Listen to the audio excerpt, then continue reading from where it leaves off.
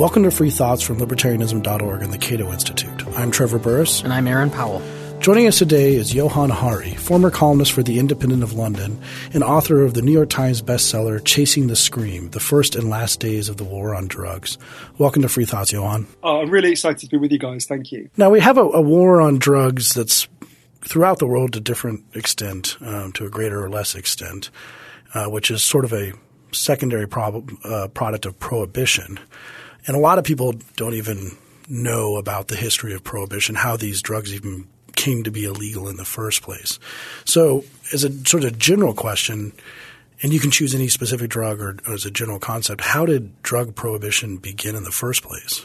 You know, there were so many things when I started researching my book that I had no idea about. You know, I had this quite personal motivation to look into it.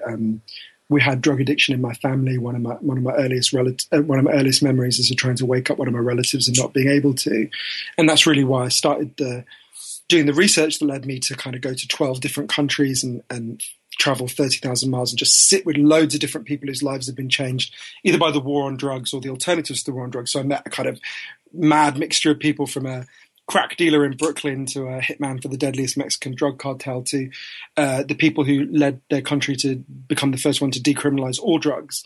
And I discovered that just so many of the things that we take for granted are just wrong. So many things. So if you'd said to me at the start, why were drugs banned 100 years ago? I would have guessed they're the reasons that if you stopped a random American in the street today and you said, why are drugs banned? They'd probably say, well, we don't want people to become addicted. We don't want kids to use drugs. What's fascinating, if you go back and look at why it all happens, is that stuff barely came up. That's not why drugs were banned. It's not even mentioned in most of the debates.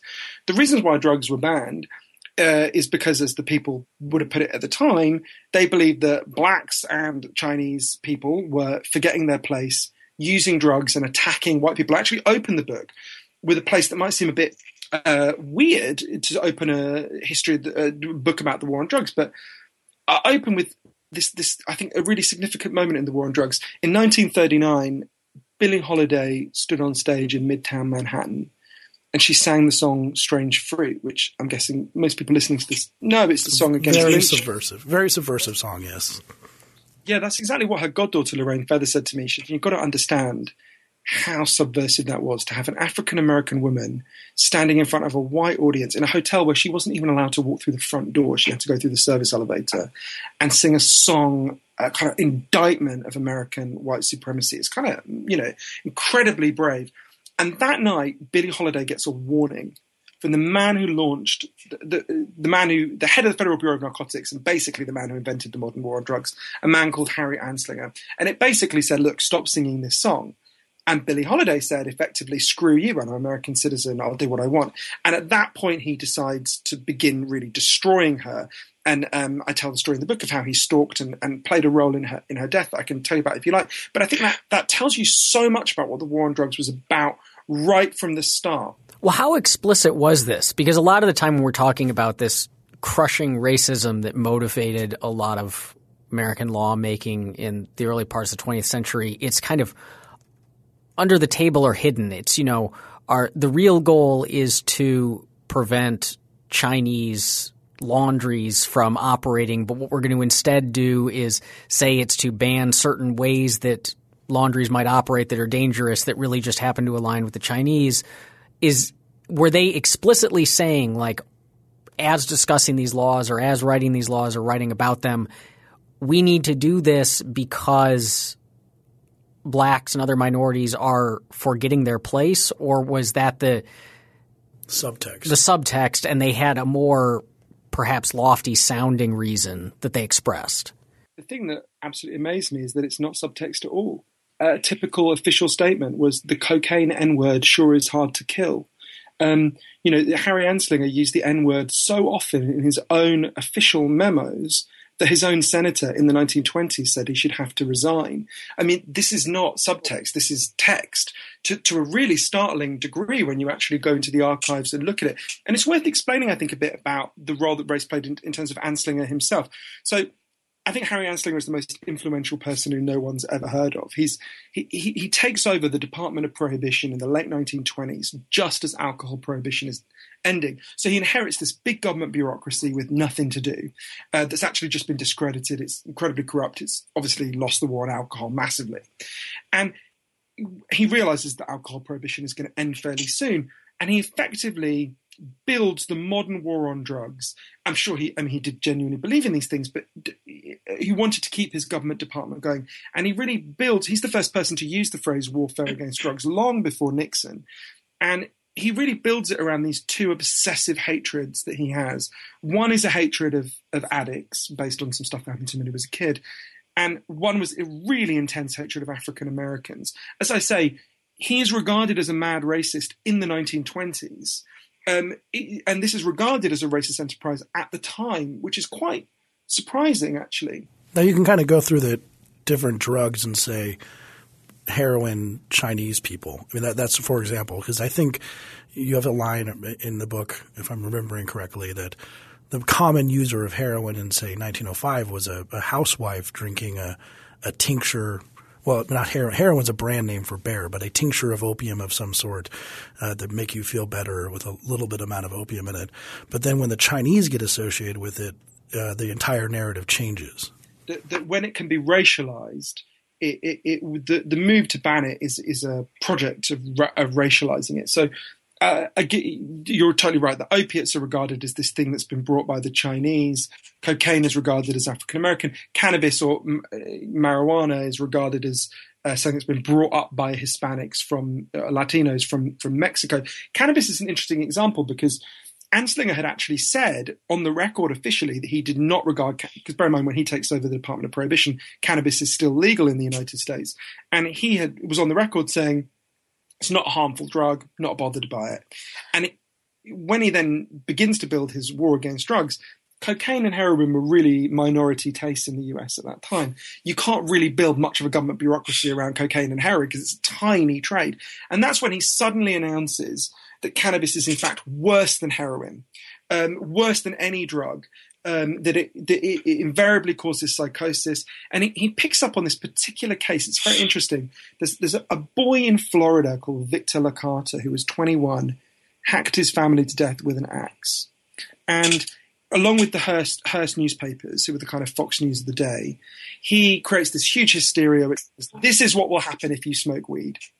And in light of this panic, cannabis is banned. Years later, someone went back and looked at the files for the psychiatric files for Victor Licata. There's not even any evidence he used cannabis. His parents had actually been told to institutionalize him several years before, but they wanted to keep him at home.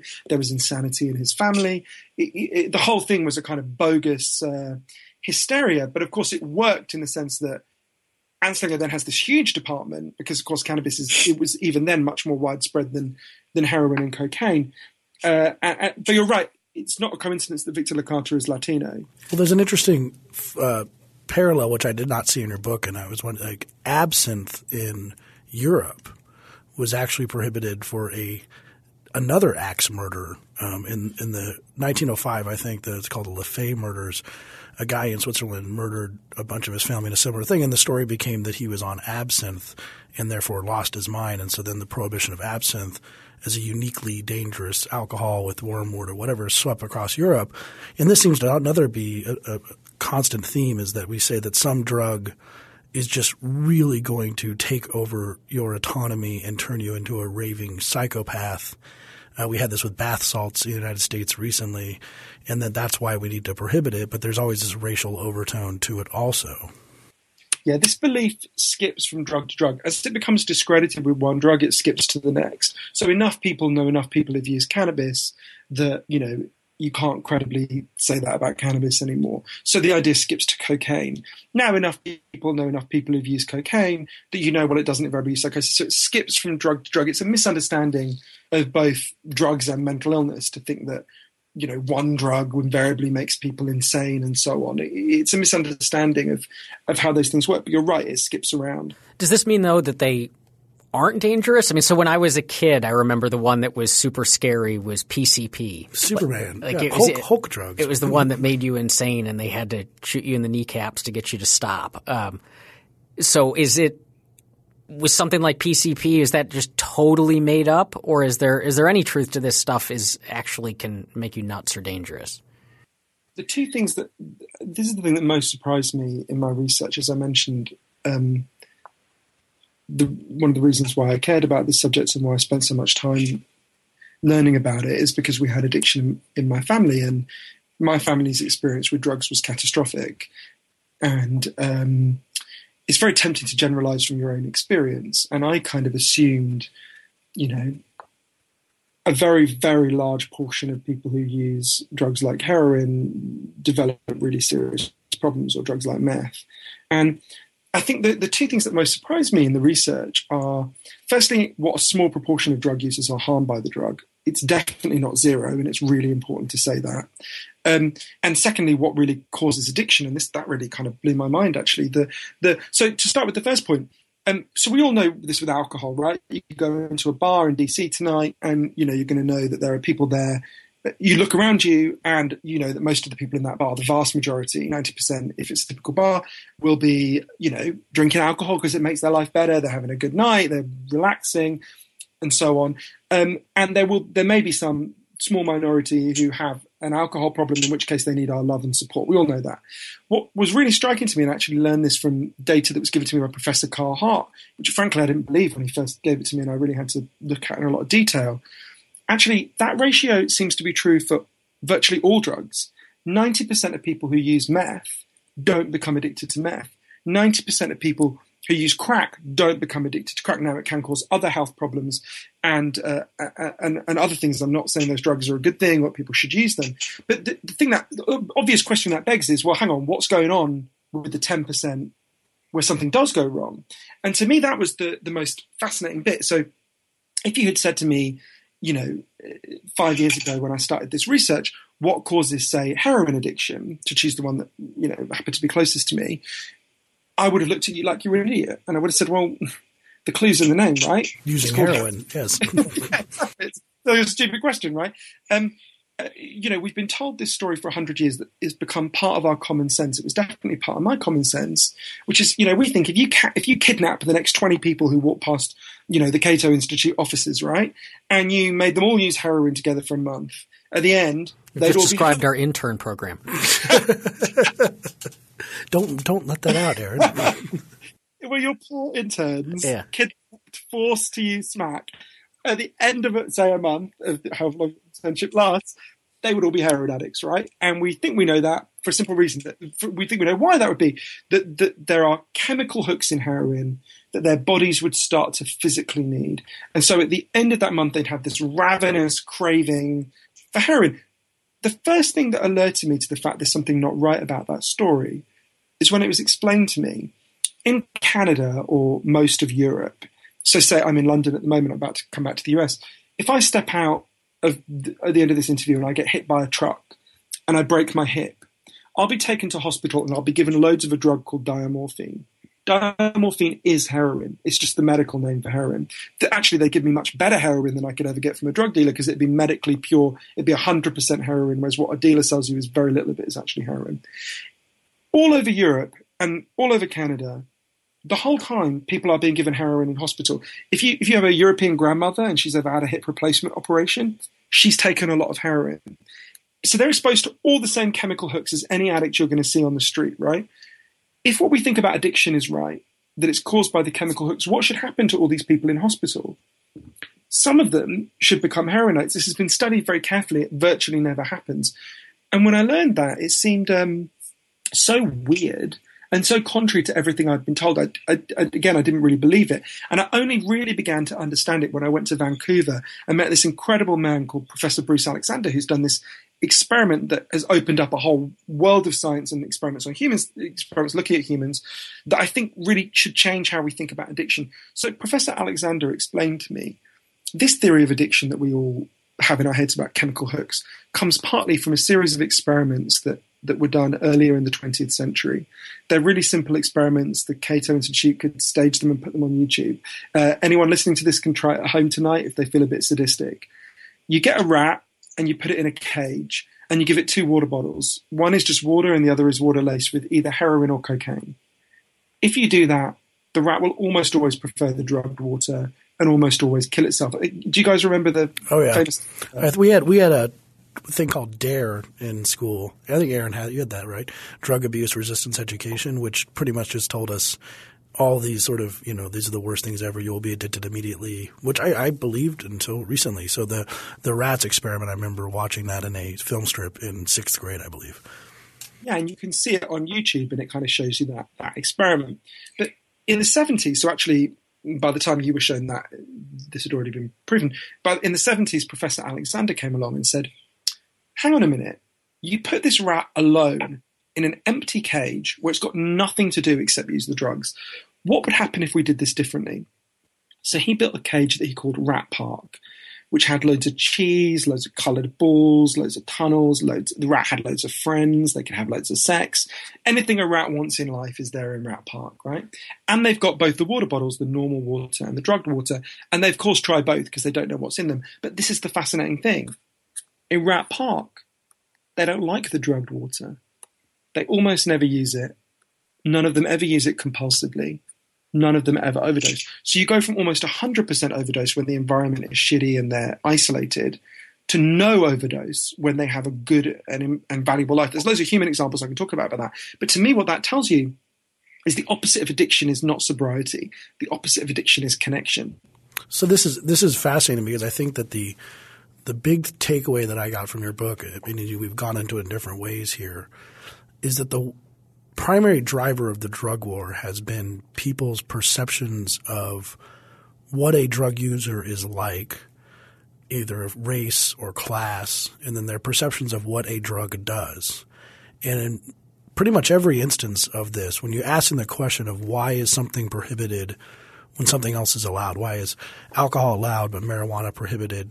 And if you have a government that doesn't have libertarian principles, meaning it thinks that it can in principle ban anything, then what actually decides whether or not something is prohibited or whether it's allowed is sort of whether or not the people in power take that drug, use it or know people who use it or have some sort of accurate depiction of what heroin use is like or what alcohol use is like or what marijuana use is like. And the single biggest thing that happened with marijuana is that people, as you mentioned, started knowing people who took marijuana and they started knowing people who did cocaine. And so that changed the perception of the drug user. But the big drivers is the perception of the drug user and the perception of the drug. That's interesting. I think there's some truth in that. I don't think it's the main reason. Or rather, I think it's a crucial factor in how the war is sold. But I don't think – because actually it's very interesting if you look at – it's the best way to explain this.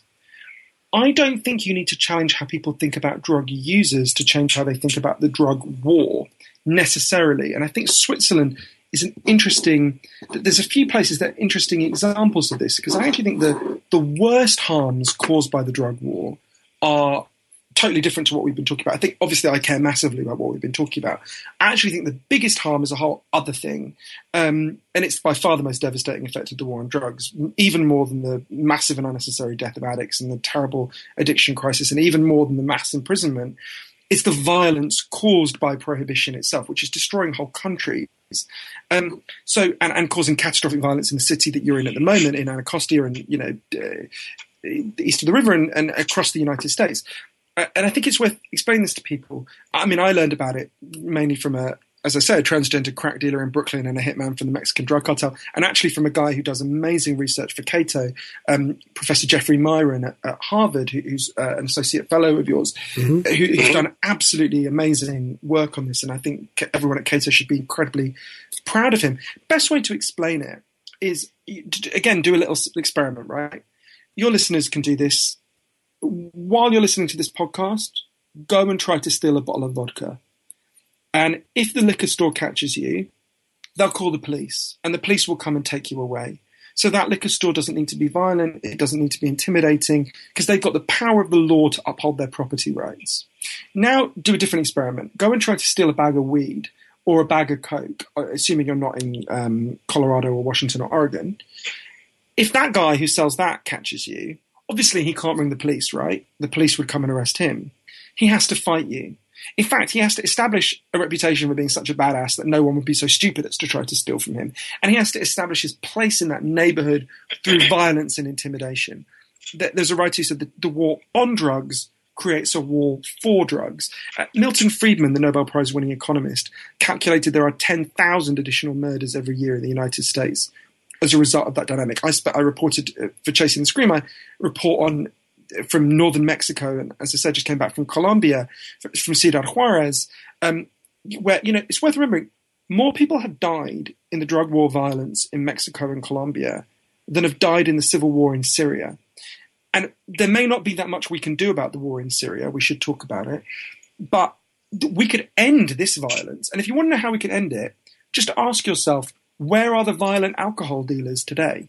Does the head of Heineken go and shoot the head of Coors in the face? Does your local liquor store send the teenagers who work there to go and kill the people at another liquor store? Of course not. That's exactly what happened under alcohol prohibition. Everyone listening to this knows who Al Capone is. Everyone listening to it knows who Pablo Escobar is. I bet none of you know the name of the head of Heineken or Smirnoff. And I bet you don't care because it's a legal, regulated business that doesn't create violence. Okay, but so that's one narrative, and it's a common one, and it's one that we at Cato talk about a lot. But when it gets made, there's a counter narrative that gets made by especially more conservative people that says, look, the world has violent people in it. It has people who will shoot each other in the face over nothing, and sometimes that's cultural, sometimes that's just part of who they are, that it can get – certain communities seem to have more of it than others, and that's the drive of the violence, and the drugs is just what they're latching on to. So they latched onto alcohol prohibition, and there was a lot of violence around that. And if you get rid of that, then they're going to latch onto drugs because that's something they can be violent around. But if you get rid of drugs, it's just going to be something else. And so the violence is not being caused by the prohibition. It's just that the prohibition is where the violence moves to because that's the most convenient spot. Yeah, and we can measure this. So there's a simple way of answering that, which is to look at a graph that Jeffrey Myron, your associate at Harvard professor, shows. It's a graph of the murder rate in the United States in the 20th century. It massively spikes up when alcohol is banned, and it collapses when alcohol prohibition ends. And it massively spikes up again in the 70s when drug prohibition is intensified under Nixon. I don't want to say that it's important to stress that's not the only reason why it spikes up in the 70s, but it's a contributory factor. There's basically two ways to think about this, isn't there? There's the quantity theory of crime, I think of it this way, which is that like certain inherent proportion of people are just criminals. And then there's the incentive theory of crime, which is, well, there's plenty of people who wouldn't normally commit a crime, but if you offered them a fair incentive to do it, they'd consider it. And I think everyone listening to this knows that the incentive theory of crime is obviously true, right? I would not go and, push over an old woman. If you offered me $1 billion to do it, I would think about it. I'd like to think I'd still say no. I hope I'd still say no. But, there are lots of people listening to this will know there are crimes they would not just commit of their own volition. But if you offered them loads of money to do it, they would probably do it. If we had someone like Bill Bennett come in, a former very big, hardy drug warrior, and say – so he wouldn't disagree with you that the drug war causes violence because people do violent things for things that are illegal. But that doesn't actually answer the question of whether or not drugs should be legal, because that question is about whether drugs are the kind of things that people should be doing or that the government should all be okay with people doing, in the sense that the kind of thing that you end up being if you're a drug taker is an unacceptable thing that the government has a responsibility of standing in between you and those substances. And if there is illegality that results or violence that results from around this, that's just a product of the government, of people having base motives to try and get things that they shouldn't be getting. And the government needs to sort of stand in the way and make sure that that doesn't happen is the best we can able to do. Yeah, I think you're right, and that does bolster your case that you have to change how people think about drug users, and I do think there's a case for doing that. But I guess there's a few things you could say in response to that. Firstly, there's a question of scale. Let's grant, I don't agree with it, but let's grant the idea that, it would be a desirable thing to, prevent people from choosing to use drugs if they want to, right? Would it be worth losing 10,000 Americans every year to do that? would it be worth losing more than 100,000 Mexicans to do that? So once you factor in the violence, and it's worth remembering, there's a quote that I think every American taxpayer should know. I think it's a scandal. Michelle Leonhardt, who's was the head of the DEA until relatively recently, was asked by a Senate subcommittee what she thought about the fact that 60,000 innocent Mexicans had died in the drug war violence. Actually, it was a much higher, that figure they put to her was wrong. It's been more deaths than that, but that's what they put to her. And she said, these were her exact words, "It's a sign of success in the war on drugs." That ordinary Americans are so much better than that. That's really, if I think about the people that I got to know in northern Mexico who had lost people in the most unbelievably terrible ways, beheading and butchery, and as I said, I got to know a hitman who had, in fact, between the ages of 13 and 17, butchered or beheaded about 70 people. He actually was an American kid who'd grown up in Laredo, obviously on the border with Mexico. So I think once you factor in now I do agree that I think so. Even if you grant this demonized view about drug use, I still think ending that violence would outweigh this demonized drug use. But I agree also the demonized idea of drug use is wrong. And I think the other way to challenge that is to talk about what legalization has meant in the places that have tried it. Because it's interesting, because it's not, the first thing to say is that legalization means different things for different drugs. In the same way that I'm pretty sure that in DC you could own a dog, a monkey and a lion if you really wanted to. But I'm also sure the rules would be different, right? I'm sure you can just go and buy a dog. For a monkey, I guess you might need a license. And it's definitely a lion. You couldn't just have a lion. Zoos can own lions, I guess. But yes, different people probably can own those in different ways. Yeah, exactly. And, and I think that's a fairly sensible, even, pretty hardcore libertarians would agree having a lion in your yard is not a good idea, right? And that there should be a system that's fairly regulated, right? You can do the same thing with different drugs. So I've been to places where different drugs have been legalized, and it means different things. So obviously, Colorado, 3 US states have now legalized marijuana like alcohol. So you've got to be over 21. There's a certain amount you can buy every day. It's taxed. It's a regulated product. Switzerland has legalized heroin, and for addicts, and it works very differently. Obviously, you don't go into the Swiss equivalent of CVS and just buy heroin, right? The way it works is, if you're a heroin addict, you're assigned to a clinic. You go to that clinic, you're given your heroin there. You have to use it there in front of a doctor or nurse, and then you leave. And what's fascinating is you leave to go to your job because they give you help to get a job and so on. What's fascinating about that is, do you know how many people have died of overdoses on legal heroin in Switzerland? Probably zero. Zero. Yeah. Nobody. Not a single person.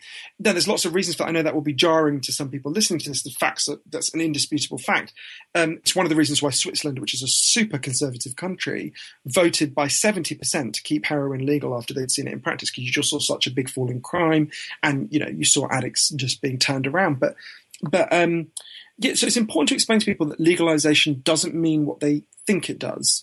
So I think it's about, I take your point about changing the attitude towards drug users. There was an interesting debate about this. If you look at Washington and Colorado, the campaigns to legalize marijuana, both successful. And I'm from Colorado, actually, and Aaron has lived there for a long time too. So, did you guys vote in the referendum? No, I was living here at the time. I was in Colorado in actually Pueblo, which was one of the towns that legalized it for sale at the beginning. I was there the day that it went legal and drove by and have pictures of remarkably long lines lined up outside of the dispensaries. It was an event. Wow, that's had a real ripple effect across the world. Amazing ripple effect. Everywhere I went, people would talk about what happened there. And now it's a non-issue. That's the interesting thing too. A lot of people in Colorado were already smoking marijuana if they wanted to, because of medical and other sources, but it's become mundane. It's just like, all my friends, you just go to the store and buy it. It's not this crazy thing anymore because they've made it kind of boring. I think that's a really important fact. This is one of the things I saw everywhere where they've moved beyond drugs, from Portugal where they've decriminalized all drugs to Switzerland where they've legalized heroin. It's massively controversial when you first do it. And then the effect quite rapidly is, is that it? And people see significant improvements over time. There's nowhere that's done this that hasn't seen a significant increase in support after they've seen it in practice, which I think tells you something. But there was a really interesting debate between the Colorado and Washington campaigns. Well, not debate between them, but a difference of approach. So I got to know and interview the people who led both sides, the Colorado and Washington campaigns. And what's interesting is in Colorado, guys like Mason Tvert, who led the campaign, who I really admire, he led a campaign that was very much about trying to change how people thought about the drug itself, which was saying, cannabis isn't what you think it is. It's less harmful than alcohol. Actually, if people transfer from alcohol to cannabis, that's a good thing. In Washington, people like Tonya Winchester, who I hugely admire as well, who led the campaign there, took a totally different approach. When she talked to people, so the way Tonya would explain it is, only 15% of people in Washington smoke cannabis. If what you're trying to do is run a pro-cannabis campaign, you're not going to win. What she did is she said to people, when she was out canvassing, I'm not asking if you like cannabis. I don't like cannabis. I don't want to smoke it. The question is not, do you like cannabis? The question is, do you think people's lives should be ruined for smoking cannabis? Do you think we should empower criminal gangs? Do you think we should continue with a situation where drugs are controlled by people who don't check ID and sell as happily to a 13-year-old as a 30-year-old? So she's a different approach. One of the interesting things is they both won. So in a way, I guess both arguments are effective. My personal instinct is more to veer towards Tonya's approach, but I could be wrong. I think they're both true. Well, one of my favorite stories you tell in the book, which is related to the conversation we're having right now, is going back to the history of the drug war and two brothers named Harry Smith Williams and Edward Williams, who were involved in the beginning days of the drug war and were involved with Harry Anslinger. But one of the books written by Harry Smith Williams was this book called Drug Addicts Are Human Beings, which is a striking title and one thing that we might forget quite often, and he seemed to realize in 1938, I think, when the book was written. I thought that was such a kind of crazy, heartbreaking story. One of the reasons why, exactly speaking to that point, one of the reasons why my book is written largely as the stories of people I got to know or people I learned about is because I think this sounds a bit wanky, and I don't put it as pretentiously as this in the book, but I basically think the drug war is a war that only continues because we've dehumanized all the people involved. We've dehumanized drug users. We've dehumanized drug addicts. We've dehumanized drug dealers. We've dehumanized the people who live on the supply route countries. We've dehumanized the cops who fight this war. And actually, I think if you really want to end it, one of the reasons I wrote it as stories of the people I got to know is because I kind of thought the average American or British person or pretty much anyone, if they met Chino Hardin, the transgender crack dealer that I got to know, who's one of the most wise and amazing people I've ever met, if they got to know Bud Osborne, the homeless street addict who started an uprising in Vancouver, if they got to know Lee Maddox, the cop in Baltimore who turned against the drug war, they wouldn't say, fuck these people, I don't care, let them die. They would not say that. If they got to know Maricela Escobedo, the woman who was looking for her missing daughter in Ciudad Juarez in the middle of the drug war, whose story I tell, they would not say, let them die. I don't care. The job here is to rehumanize those people. And the story you mentioned of Henry Smith Williams, I think, is kind of heartbreaking. So he was a doctor back when drugs were legal, before there's this crackdown. And he treated some opiate addicts, and they were a bit like kind of low-level alcoholics today. So they had jobs,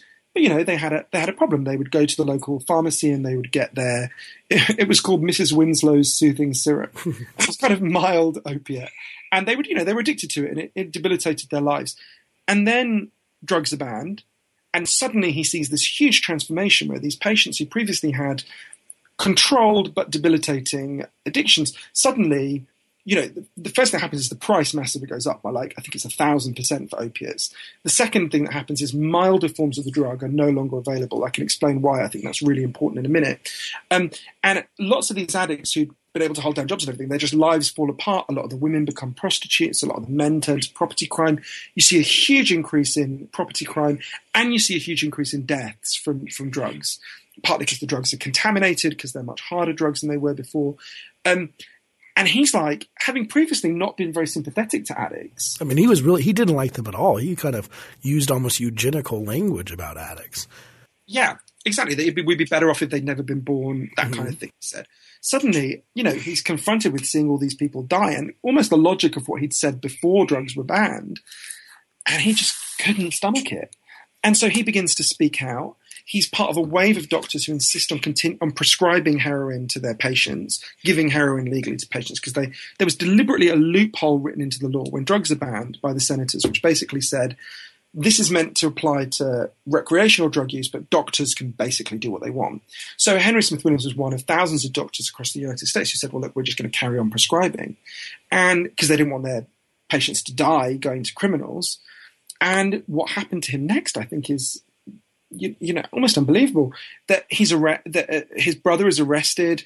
His brother was a prescribing doctor. It's the biggest roundup of doctors in American history. 17,000 doctors are busted, basically accused of being drug dealers. Is this Harry Anslinger again? Yeah, Anslinger leads that. Anslinger, just before he starts stalking Billie Holiday and then plays a role in her death, he obsessively destroys these doctors. It's a mass breaking of doctors. There's a big rebellion against it in the US. The mayor of Los Angeles goes and stands in front of a heroin prescribing clinic and basically says, you will not shut down this clinic. This does a good job for the people of the United States. There's actually a crazy story about and it's closed down. That loophole is shut down state by state. And California, where Henry Smith Williams was, is the state that holds out longest. And it's really interesting why I found this extraordinary, why California does shut it down. It turns out the local Chinese drug gangs were really pissed off because in Nevada, the heroin prescription had been shut down. So if you were a drug addict, you had to go to the drug gangs. But in California, of course, they could go to Henry Smith Williams and other doctors. So the drug gangs weren't getting much business. So the local Chinese drug gangs bribed the Federal Bureau of Narcotics to introduce the drug war in California, to stop doctors prescribing and fully criminalize heroin. They bribed the federal. This is insane. They bribed the agents themselves or the top level people? There's a called Chris Hansen, who was the head of the Federal Bureau of Narcotics in California. There's a big court case. I got the documents from it. And they bribed him to ban heroin, to fully ban heroin, because they got the trade, right? And it was then revealed a few years later, and there was a court case, and Chris Hansen was sent to prison. But by then, the ban was in place, right? Now, that's not the main reason why heroin was banned across the US. I want to stress that. But it does tell you something about who won from the drug war, who have been the only winners from this war all along. Organized crime, armed criminal gangs. So the solution to this, at least in part, is this humanizing of the people involved and the telling their stories. So we can do that in part through your book and books like yours that present those stories to us. But I mean, as we're well aware, the best way to humanize people is to actually experience them face to face and get to know them and have repeat interactions with them. And so you're a journalist, and so not only do you have the skills to track these kinds of people down and know how one goes about sitting down with a drug cartel hitman and a Mexican drug runner and dealers and vice cops and so on, but it's your job to do it. The rest of us don't have either the time or the skill set to do it. So how do you – and we're so separated from these people. You know, it's not like getting to know Muslims in your community when you're a Christian where you can just go over to the mosque or whatever. It's harder than that. So how do we go about humanizing these people who are – either part of the criminal element or actively excluded or in profoundly different socioeconomic strata than we are? Yeah, the solution is not for everyone to reach out and meet their local Zeta hitman. I had a slightly weird experience when I went to Rosalio Retta, who's the hitman for the Zetas that I interviewed. When I went to interview him, he's in prison in Tyler County in Texas. And I had this slightly weird experience on the way in when the guard said, I can't do a Texan accent, I apologize. The guard on the way in says, well, obviously we can't leave you on your own with him. He's butchered or beheaded about 70 people. And I was like, oh, thank you. And so they go to the room with him. And then I turned around a few minutes later and they were just gone. I was just like, oh, thanks very much. But, anyway, fortunately I was not beheaded. But he's actually kind of quite weak and feeble when you meet him. But that's not the solution. It's worth remembering, almost the vast majority of people who were part of the anti-slavery movement in Britain and the north of the United States had never met a slave. So I don't think you have to personally meet people in order to – I think it helps if you know you can debunk, certainly with addiction. Everyone listening to this podcast knows someone who's got an addiction problem, and you have seen a really significant change in how we think about addicts in a really short period of time. If you think about, this is the most lowbrow reference I'll ever give, but if you watch something like Cagney and Lacey, or those 80s cop shows, quite often in those shows, there are characters who are addicts, who are the evil addict, right? Who come in and they're like, a monster, ravening monster, and they're the villain of the show, and the fact that they're an addict makes them the villain. That would not happen now. You would not get an episode of CSI where the addict was evil, right? The culture has shifted in such a way that people would really balk at that. And that's been a humanizing process. I think a bit like the gay rights revolution, where people talk about their addictions and people come out, if you like. And there has been this slow humanizing process, which has already begun.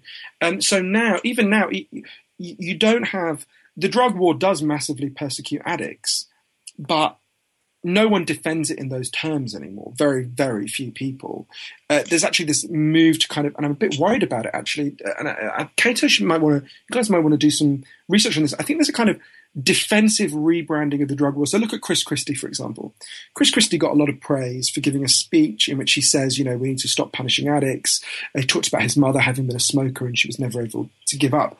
And he talks about New Jersey as a model. If you look at what's happening in New Jersey, to give you an example, they've got a prison that obviously contained a lot of people who were there because they'd had drug problems, that they've converted into a so-called treatment center.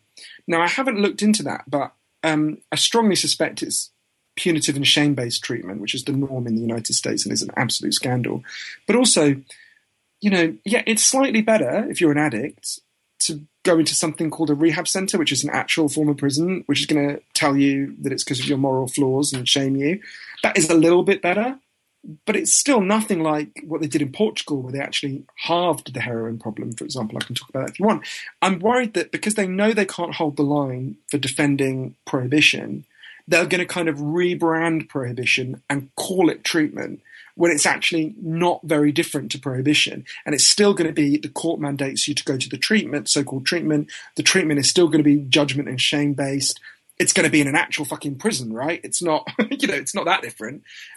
So I think it's worth us being really vigilant to that. People announcing they've ended the drug war when actually they're just continuing it by different means. There's one fact, there's so many facts in your book that are jaw-dropping in a variety of different ways. And there's one that I want to kind of go back a little bit about, because we've been talking about some of the exporting of the U.S. war on drugs. But to bring Harry Anslinger back into this, who is the Lex Luthor of the drug war. I mean, I've rarely, after reading this, I've rarely encountered anyone who's as much of a supervillain as this guy. But the how he got – and this story I would like you to tell. We'll highlight this. How he got Mexico to fight our drug war. Before I tell you that, can I tell you my favourite quote from Harry Anslinger? Oh, please. At one point, he was being challenged by a representative of another country at the it was the League of Nations then. And actually, no, it would have been the United Nations by then. And a representative of another country is talking about how they don't want to do what he's saying. And he said, this is exact words, "I've made up my mind. Don't try to confuse me with the facts." And to me, that's like the perfect motto for the entire war on drugs, isn't it? But no, Anslinger. So when they banned drugs in the United States, unsurprisingly, drugs do not disappear. But Anslinger had told people that drugs would disappear, so you needed like a person to blame. And he picks on you see resonances with politics today. Obviously, he announces it's the Mexicans. That they're flooding the country with drugs. And so therefore you have to export the drug war. It's a bit like Trotsky's idea about revolution. You can't just have revolution in one place, it has to happen everywhere, and you have to export it. And so Anslinger starts demanding that other countries fall in line. Obviously Mexico is the neighboring country. And Mexico does this really brave thing. They say no. They actually appointed to run their drug policy an extraordinary man called Leopoldo Salazar Viniegra, who was a doctor who ran a rehab center. And if you look at what he said in 1930, I mean, it would be prescient today. He said we shouldn't ban cannabis because it's not that harmful. other drugs, we need to give people love and support, and we mustn't ban drugs because the whole country will be taken over by cartels if we do. I don't think any human being has ever been so vindicated. That's pretty good, yeah. Leopoldo Salazar Viniegra. But, and Anslinger effectively says, fire this man, get rid of him. And Mexico, again, really bravely says, no, we're not going to do that. We're going to keep our man. And so the diplomatic pressure has stepped up and stepped up and stepped up over the next few years until in the end, what they did is, so opiates to use in hospital for medical relief were manufactured, all the ones that were used in the rest of the Americas were manufactured in the United States. And they cut off the supply of legal opiates to Mexico. So people started to just die in agony in Mexican hospitals. And in the end, Mexico gave in. They got rid of Leopoldo Salazar Viniegra. They bring in a much more prohibitionist person. And the whole course of Latin America in the 20th century branches at that point. And you end up where, when I went to Juarez, with an absolute horror show. And this happens all the way through the history of Mexico and repeatedly throughout the 20th century, Mexico tries to break from the US line. So you have this moment with that maniac G. Gordon Liddy when in 1970, when Mexico tries to move towards a more sane drug policy, and Liddy, what's it called? Operation Intercept, I think it's called. They just search everything that comes across the border from Mexico for like 6 weeks, and it brought the Mexican economy to a standstill. And then, of course, Mexico gives in and begins this catastrophic program of fumigation and all of that. This happens again and again and again. And to me, obviously I talk about lots of different things in the book. I talk about the mass incarceration in the United States and the catastrophe there, about the criminalization of ordinary drug users, about the destruction of drug addicts. But to me, it's what we've done to the supply route countries. It's so even more devastating than all of them. And we've basically extorted. I mean, we extorted Mexico by basically, putting their citizens into pain. And we also have made sure that certain studies, the America in this is just horrible, because you write about how the 1995 World Health Organization report about cocaine that said most use is, quote, experimental and occasional, and are by far the most common types of use, and compulsive dysfunctional use is far less common. But the U.S. threatened to cut funding to the World Health Organization unless that report was buried. This seems to happen a lot. We have a huge track record of using our weight to make other people fight our puritanical pathologies about the drug war. Yeah, I think you put it really, really well. And there's been a real war on science through the drug war as well, a real suppression of scientific research. Like you mentioned, that study you just mentioned is the most detailed scientific study of cocaine use ever. I can't remember the stats, but it's hundreds of scientists looking at enormous numbers of people and really detailed science. And yeah, there was just a massive suppression of it. And again, you saw it was leaked. You got it because it was leaked, correct? Yeah, it was leaked to the public. There's it wasn't leaked to me personally. But it wasn't published. It was leaked, which is crazy. Yeah, it's never been officially published for precisely that reason. And you saw this right at the start. Actually, there's this fascinating thing I discovered in Anslinger's archives, where when they're making the initial proposal to ban cannabis, he wrote to, I think it was 30 doctors saying, what do you think? And 29 of them wrote back and said, no, this is not a good idea. Don't do that. And one of them wrote back and said, well, maybe. And he, of course, published the one and ignored the other 29. There's another scientist who wrote to him, Dr. Ball, his name was. He said something like, well, maybe you're right, but I think we should fund some scientific studies to figure this out. This can be tested. And Anslinger wrote back and said, I think these were his exact words, the time for temporizing is over. It's crazy to the thing that to me was so fascinating about working on Chasing the Scream for so long is it's crazy to realize so many of the things we've been told are just not true, and then to go to places where they've done the exact opposite and to see the results. I'll tell you about, if you like, about Portugal, so Portugal in the year 2000 had one of the worst drug problems in Europe. 1% of the population was addicted to heroin, and which is kind of incredible. And every year, it's an extraordinary. It's 1 in 100 people. That's extraordinary. And every year they tried the drug war way more. They arrested and imprisoned more people, and every year the problem got worse. And one day, the Prime Minister and the leader of the opposition got together and basically said that we can't go on like this. What are we going to do? And they decided to do something really radical, something no one had done since the start of the drug war. They basically said, should we get someone to actually look at the scientific evidence? So they set up this panel of scientists and doctors led by this amazing man called Dr. João Goulão, who I got to know.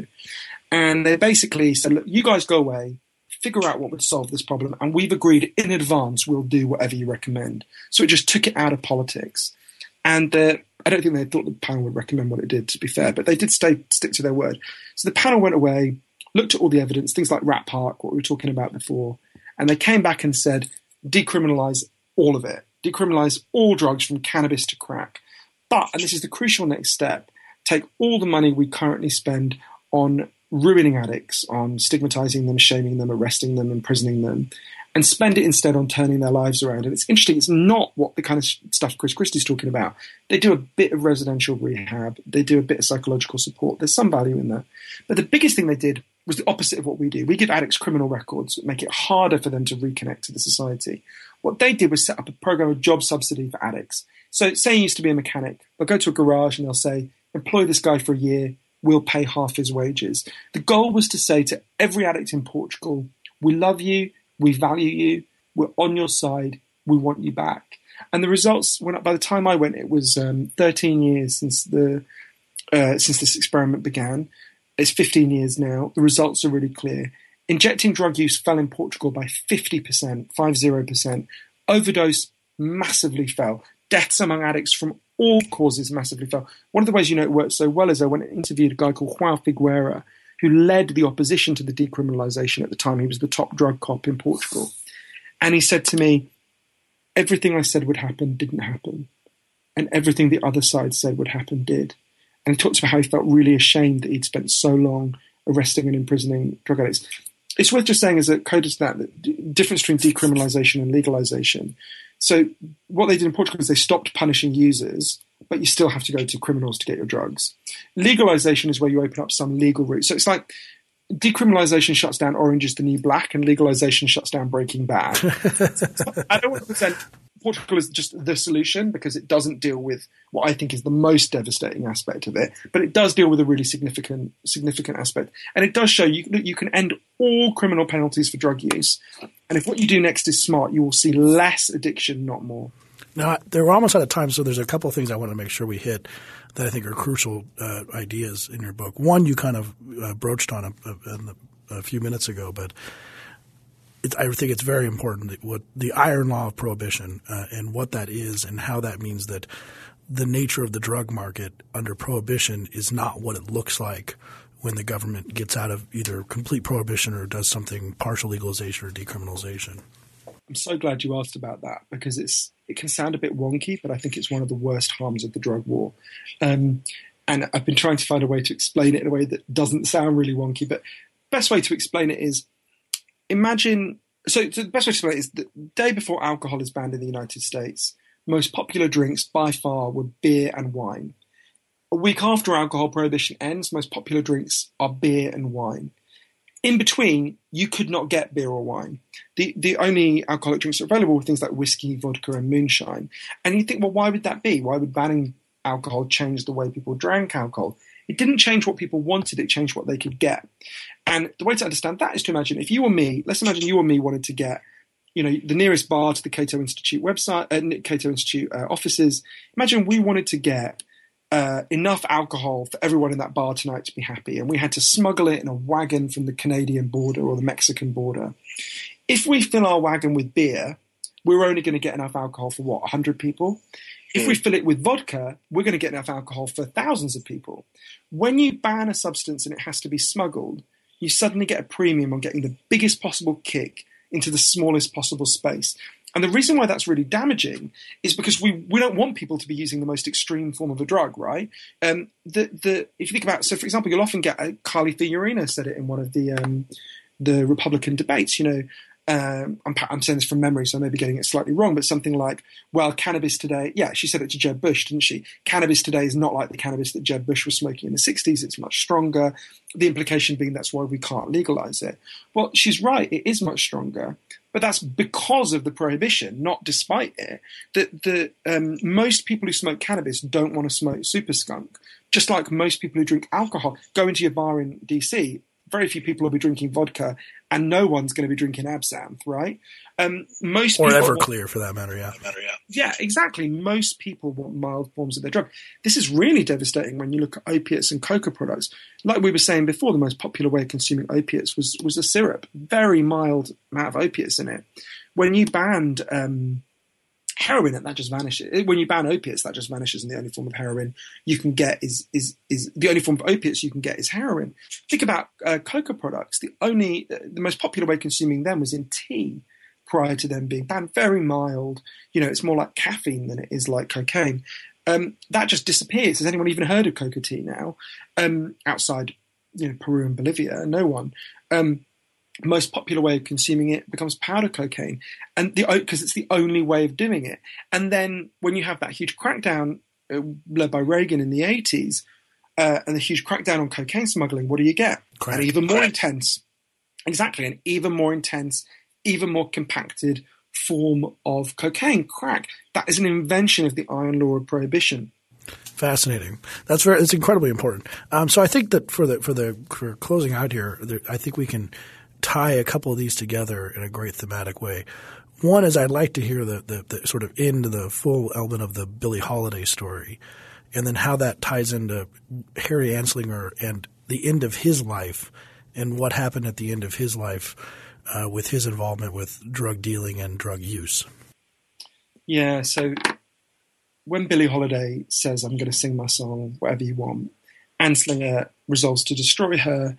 First person he sends to stalk. He hated employing African Americans, but you couldn't really send a white guy into Harlem to stalk Billie Holiday. He also importantly hated jazz music too. That's he thought. I'm obsessed with the things that Harry Anslinger said about jazz. He said there was like the primitive jungles of Africa. When it's done right, I mean. He regarded it as like it's so funny. The memos that his agent sent him about jazz, they were so amazing. They're literally things like. He said it was like the kind of deranged gibberish of a dying man. And what he did is he quoted the lyrics, and he'd say, "This is how marijuana makes you feel." So there's one song where he says, when he gets the notion, he thinks he can walk across the ocean. And Anslinger writes, "They do believe that on marijuana." So he obsessively hated the jazz world and he wanted to destroy all of it. And so he sends this guy, Jimmy Fletcher, to stalk Billie Holiday. He spends years following her around Harlem. Billie Holiday was so amazing, Jimmy Fletcher fell in love with her. And his whole life he was ashamed of what he did. He busts her. She's sent to prison. She spends 18 months in prison. She doesn't sing a word in prison. But what happens next is the cruelest thing. She gets out. And you need a license to perform anywhere where alcohol was served. And Anslinger makes sure she doesn't get that license. Her friend Yolanda Bavan said to me, "What is the cruelest thing you can do to a person is to take away the thing they love." They take away singing from Billie Holiday. She relapses. She collapses one day. She relapses on both very heavy alcohol use and heroin use. And she's taken to hospital in New York and they diagnose, actually the first hospital won't even take her because she's a heroin addict. Second hospital, on the way in, she says to one of her friends, "They're going to kill me in there. Don't let them, they're going to kill me." Because she was convinced that Anslinger's men were going to come for her. She was diagnosed with liver cancer, quite advanced liver cancer, and she starts to go into withdrawal because she hasn't got any heroin in the hospital. And one of her friends, Maylie Dufty, managed to insist that she was given methadone. And she started to recover a little bit. And then Anslinger's men cut off the heroin after 10 days. That was the limit that Anslinger had put in place. And she died a couple of days later. When she died, she was handcuffed to her hospital bed. They didn't let in her friends to see her. They took away her record player. They took away her candies. One of her friends told the BBC that she looked like she had been violently wrenched from life. And I think that tells you so much about what the drug war is about how it destroys addicts, how it's about race. At the same time that Harry Anslinger found out that Billie Holiday was a heroin addict, he found out that Judy Garland, Dorothy from The Wizard of Oz, was a heroin addict. He recommended that she take slightly longer vacations, and he reassured the studio she was going to be fine. Spot the difference, yeah. Right? Which is sort of what he did at the end of his life, too, with a certain senator. So this is what we know from what Anslinger himself wrote and what he told his co-author. So he found out that Joe McCarthy was using opiates, not heroin, but opiates, which were then still available. And Harry Anslinger, not surprisingly, loved Joe McCarthy. And he went to Joe McCarthy and said, Senator, you need to stop this. And McCarthy said no. And so Anslinger arranged that he could get his opiates legally from a pharmacist in DC. Bear in mind, he had destroyed the doctors who had wanted to do that. So when it came to someone that Harry Anslinger cared about, he turns into a legalizer like everyone else. Later in his life, when he became quite ill with angina, he himself started using opiates that were prescribed by his doctor. And I sometimes try to imagine, what did Harry Anslinger think the first time he used opiates and he felt them kind of washing through his system? Did he think about Billie Holiday? Did he think about the doctors he had destroyed for giving people this drug? Did he think about all the lives he'd ruined to stop people doing this thing that he was now doing?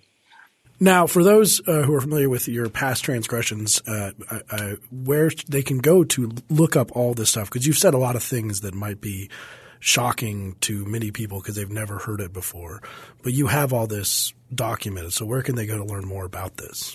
Yeah, well, if they go to www.chasingthescream.com, and it's scream as in not scream as in the screen you look at to watch television, they can hear interviews with all the people that I've talked about in this interview, all the people I interviewed. So they can hear the audio of all of that, all the quotes from the book that were said to me. You can hear the audio. There's massive and extensive footnotes that I'd recommend people kind of follow up to look at the trail for the history of this stuff, because it's shocking, and a lot of this stuff should be better known. And I think it's important that we know this, because it doesn't have to continue, right? We have a choice about this. A big majority of Americans agree with the statement, the war on drugs has failed. And the one thing you can say in defense of the war on drugs is we have given it a fair shot, right? The United States has spent 100 years and $1 trillion and killed hundreds of thousands of people.